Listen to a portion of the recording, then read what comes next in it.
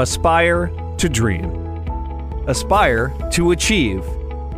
Aspire to lead. Aspire to forge your own path.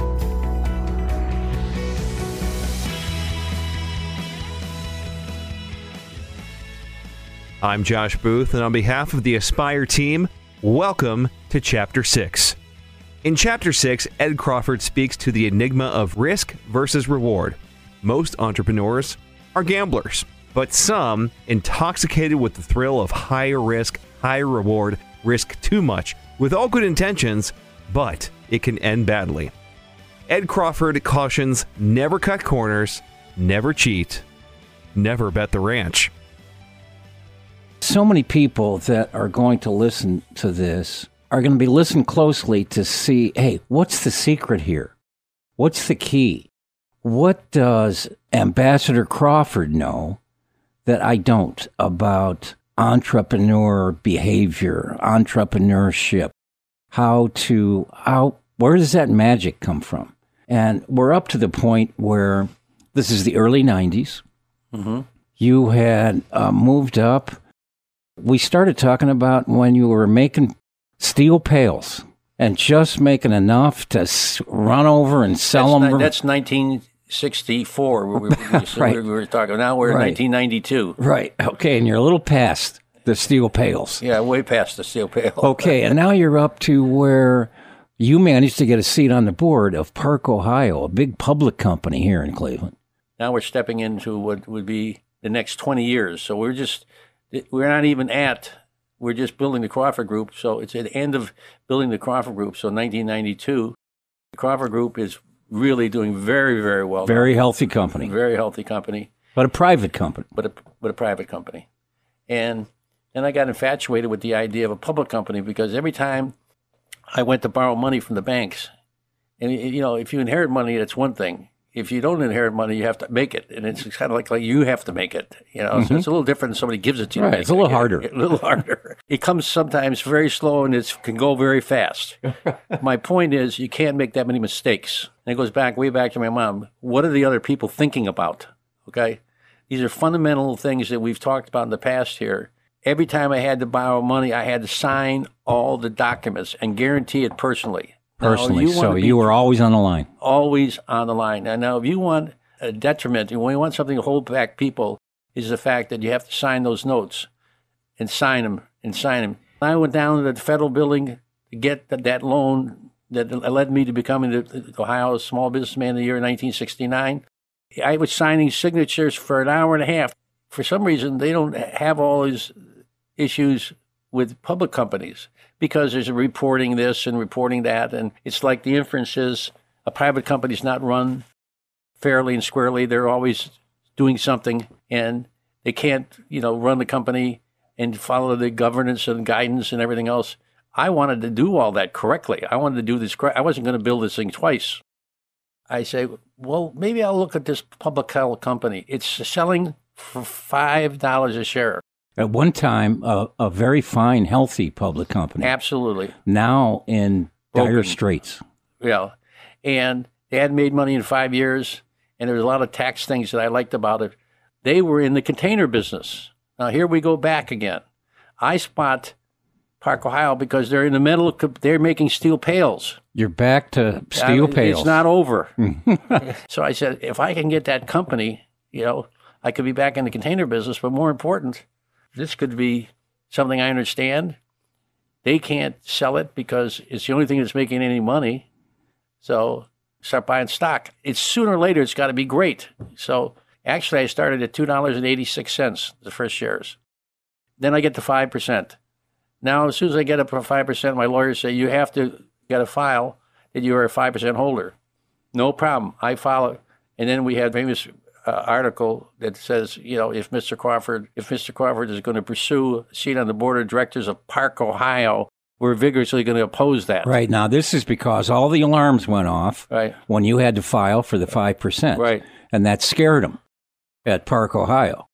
And they're a big public company, and they're thinking, well, what the heck is this guy trying to do here? And then where did he come from? Right. We thought we got rid of that guy a long time ago. Right. We didn't, Who's that Crawford? What's he doing back here? Yeah, he's back again. I thought he's gone. He's like gum on a shoe. Yeah. I can't get rid of him. Well, the answer is I never thought about Chase going after a board seat. It was them that decided to have the boards to challenge me for They gave you the idea. They gave me the idea. So I started pushing and calling them and wanting to ask for the negotiation and talk and so forth. They were kind of ignoring me. I wasn't being what they are today, corporate raiders and so forth. I knew I could do something with the company because I understood it. Right. Okay? And they had other companies in the rubber business there that were losing money. I had spent 20 years building a Crawford around fixing and building and rebuilding small companies and borrowing the money from the banks. Again, we'll get to the bankers later. They couldn't get me out of the way, but they could ask me on the board. And I said, well, isn't that exciting? I'm going on the board of this company. I go to the first meeting, and if you're in a corporate meeting, a big public corporate meeting, you have a board of directors. There was 9 directors. And the director leading it would have been there for 29 years. Mm-hmm.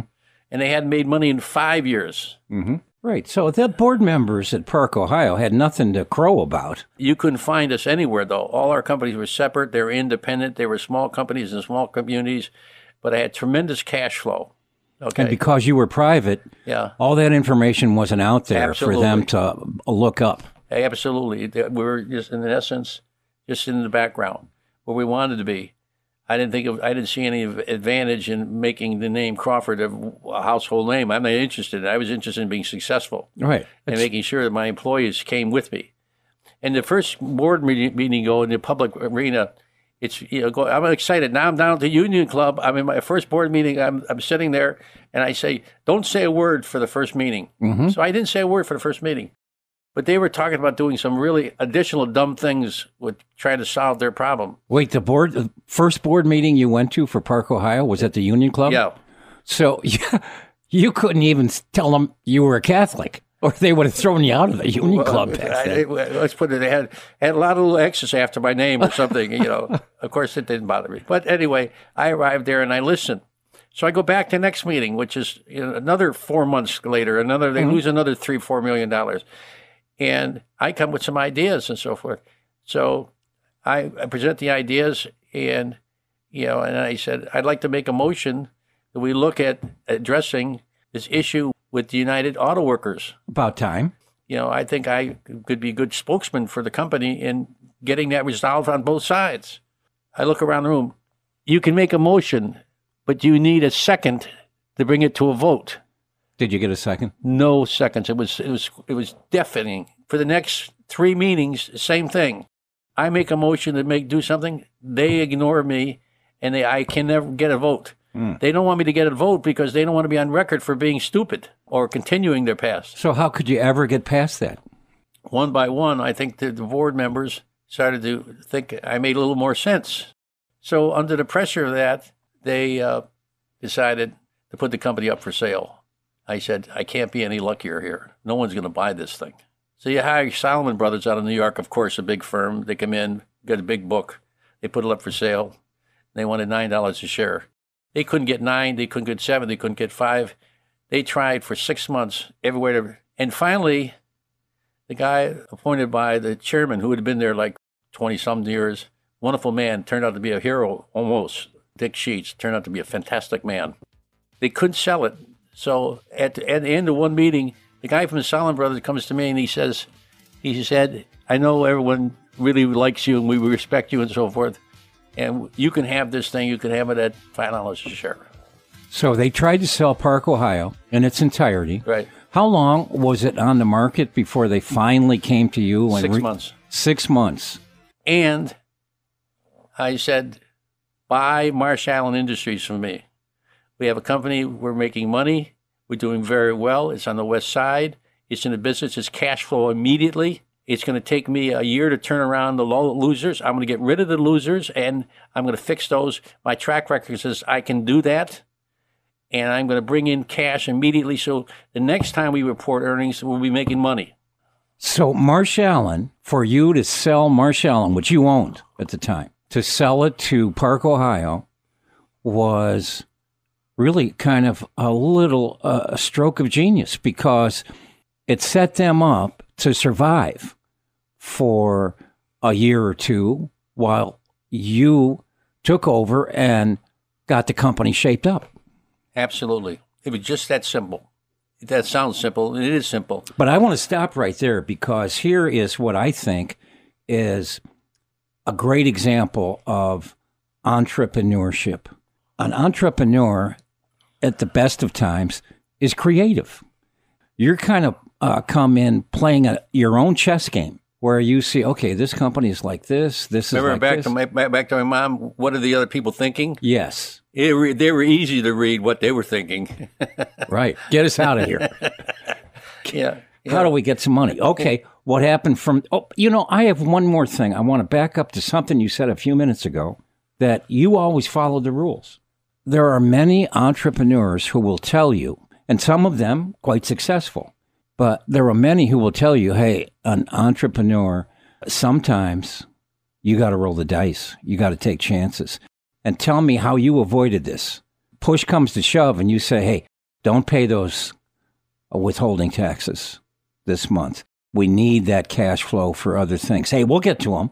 Sometimes it doesn't work out. And before you know it, here comes the federal government. You're in big trouble because of the impositions of cash that entrepreneurs sometimes risk too much. And you specifically said, no, you never did that. You always followed the hard rules. How did you manage to avoid taking the dangerous risk that many entrepreneurs get caught up in? Well, number one, let's start with the fact that I have one employee that's worked for me for 47 years, okay, who's an accountant, CFO of Crawford Group, which still exists, okay? It didn't go away, Crawford Group. These things don't go away. Oh, no, still here. Yeah, it's still there, okay, and it plays a role. I wasn't going to fail because I didn't do something right. I was a risk taker, and I believed in myself, but I did not, tried never, ever, ever to cheat. Fortunately, I ran the business tight enough, and whatever was necessary, I got scared. I scared myself a couple times, but generally speaking, I just knew that if it's going to fail, let it fail. It's going to win, let it win. It's very tempting, but you can't just do that. You can't go back and recreate it. I'd built the team. I owned the team, but the credit was, and I was the quarterback, but I needed a lot of people to surround me. I needed good guards, good tackles, good things. I wanted people that want to be part of my dream, okay, and share it. The people that don't want the limelight, that just want to be on the team. So I had a lot at stake other than just money with me. And again, I knew what had happened at Cleveland. I knew again, and I know how easy it was to fail. Very easy to fail. So I just worked harder and, knock on wood, and not quite a wood head, but you just got to believe. Everyone knows small businesses have income, particularly cash income, and it's always an issue about paying the taxes and so forth. Cash flow. I am a cash flow freak. I built the company understanding cash flow. That's one of your secrets, isn't it? It is my secret. Always keep the cash flow going. That's right. Jumping to something in 2009, 8 and 9. Remember the bad time, the economy? Sure. Yeah, the Sure. crisis. We had Park, Ohio, and it was going great, but we had a lot of debt and so forth. And in late 08, I said to Matthew and got all the top people, and it was in November of that year. And I said, look, I don't like the way this economy feels. Yeah, I just don't like it. Oh, you did? You said that before everything blew up? Yeah, in 08. Mm-hmm. And around Thanksgiving. And we talk about this in Park, Ohio all the time. In our culture, we talk about this. Mm-hmm. If we come back here in 09, and this looks like it's going to get worse, I'm going to make some very, very aggressive decisions here about our payroll and our growth and everything else. We might have overexpanded. So we're responsible for all these people and these companies we bought. So we come back. Sure enough, it starts. 09 was a rough deal for everyone. I called everyone together, Matt and everything else, and all the key people. Everyone making $50,000 or more in Cleveland, in Park, Ohio, is going to take a 10% cut in wages. Across the board, no exceptions. If anyone thinks that they had a bonus from in 08 that it was earned, we're not paying it. We owe it to you. Mm-hmm. And one person sat in that room and said to me, "You'll lose half your employees." I said, "What half of the employees are you talking about?" He said, "In my company, and I'm the largest division, I'm going to lose half my employees." I said, "Andy, no, you won't lose half your employees." I said, "But let me ask you a question. Do you have a better idea? If you have a better idea, I'll listen to it. But let me ask you a question. In a better idea is you selecting who gets to go and doesn't get to go. We have to do this, and we're going to save the company and make sure we don't get in trouble. I don't want to pick people. I want everyone to share the same, including myself and everyone else." So that's what's happening. There is no choice. The decision has been made. How many employees did you lose? None. Everyone understood that. Mm-hmm. But, it takes a little chutzpah to say, hey, that's the way it's going to be. And, of course, there was a risk. There's always a risk to making a management decision. And there's always a risk when things are not going so good. Your responsibility is to save the jobs, save the people, and they'll back you every single time. I've never asked employees to do something, that they didn't do it. In Conneaut, Ohio, we have a plant that we've had like 40 years there. We employ 250 people, 280 people. They're still there. Still there. Mm-hmm. And they're an example, or all our companies are an example. Just think of people going to get up in the morning, and I'm repeating myself, it's that important. They go into the office, they come into work at 6:30, 7 o'clock, and punch a time card. In the process of becoming ambassador, when I was in the Foreign Relations Committee, I was supposed to have been kicked around by a senator from New Jersey about things, and he happened to stumble into that category about how do I treat, what type of background, what kind of respect you have for your employees. I mean, he couldn't have asked me a better question. It was like a layup shot. No one on the court, I could make it just like. The bottom line is that's what an entrepreneur is being about. You have the crisis, you have decisions, you have to make them. But who are you thinking about? You're thinking about the responsibility of everyone. Mm-hmm. And I just can't, I just love the idea that, our part of our responsibility is they punch the time clock, they work, they go out, they punch time, they go home to their families, nice life, they go to watch football games, they go to the local high school, go to the college and so forth. The only thing we make sure is they have that job, okay? Mm-hmm. That's the partnership. And I'll tell you, the things that kill companies and have killed companies, and a lot of companies I bought at very good prices got killed by the management and the owners. That's where it is. It's not on the factory floor. They just want jobs. They want the responsibility. They do not. They have to depend on me not being dumb. Hey, that's a nice picture of community around a company. And when you referred to your company in Conneaut that's been there for so many years, and you have a special bond with that company because of long ago, your first relation with Conneaut. But you make me think that the way you paint the picture, that so many of the people work at your company, and then they go out and do the usual things you do in a community, in a kind of a small, it's a city, but they don't have a movie theater, but they go to football games and they have picnics. That's normal. That's life. And all of it is based on their jobs at the company. That's what makes everything possible.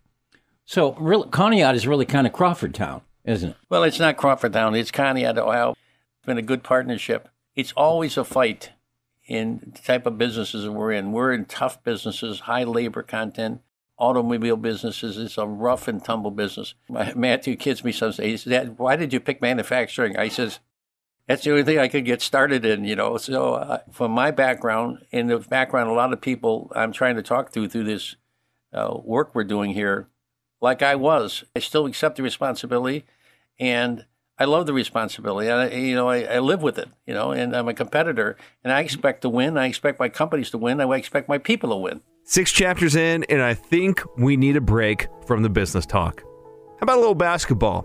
In Chapter 7, Ed Crawford recounts his time on the basketball court in Cleveland, across the country, and beyond. It's a healthy exercise, great camaraderie, and good fun. But it's more than just that for the astute entrepreneur. Tune in to Aspire Chapter 7, Lessons on the Court. I'm Josh Booth. Thanks for listening.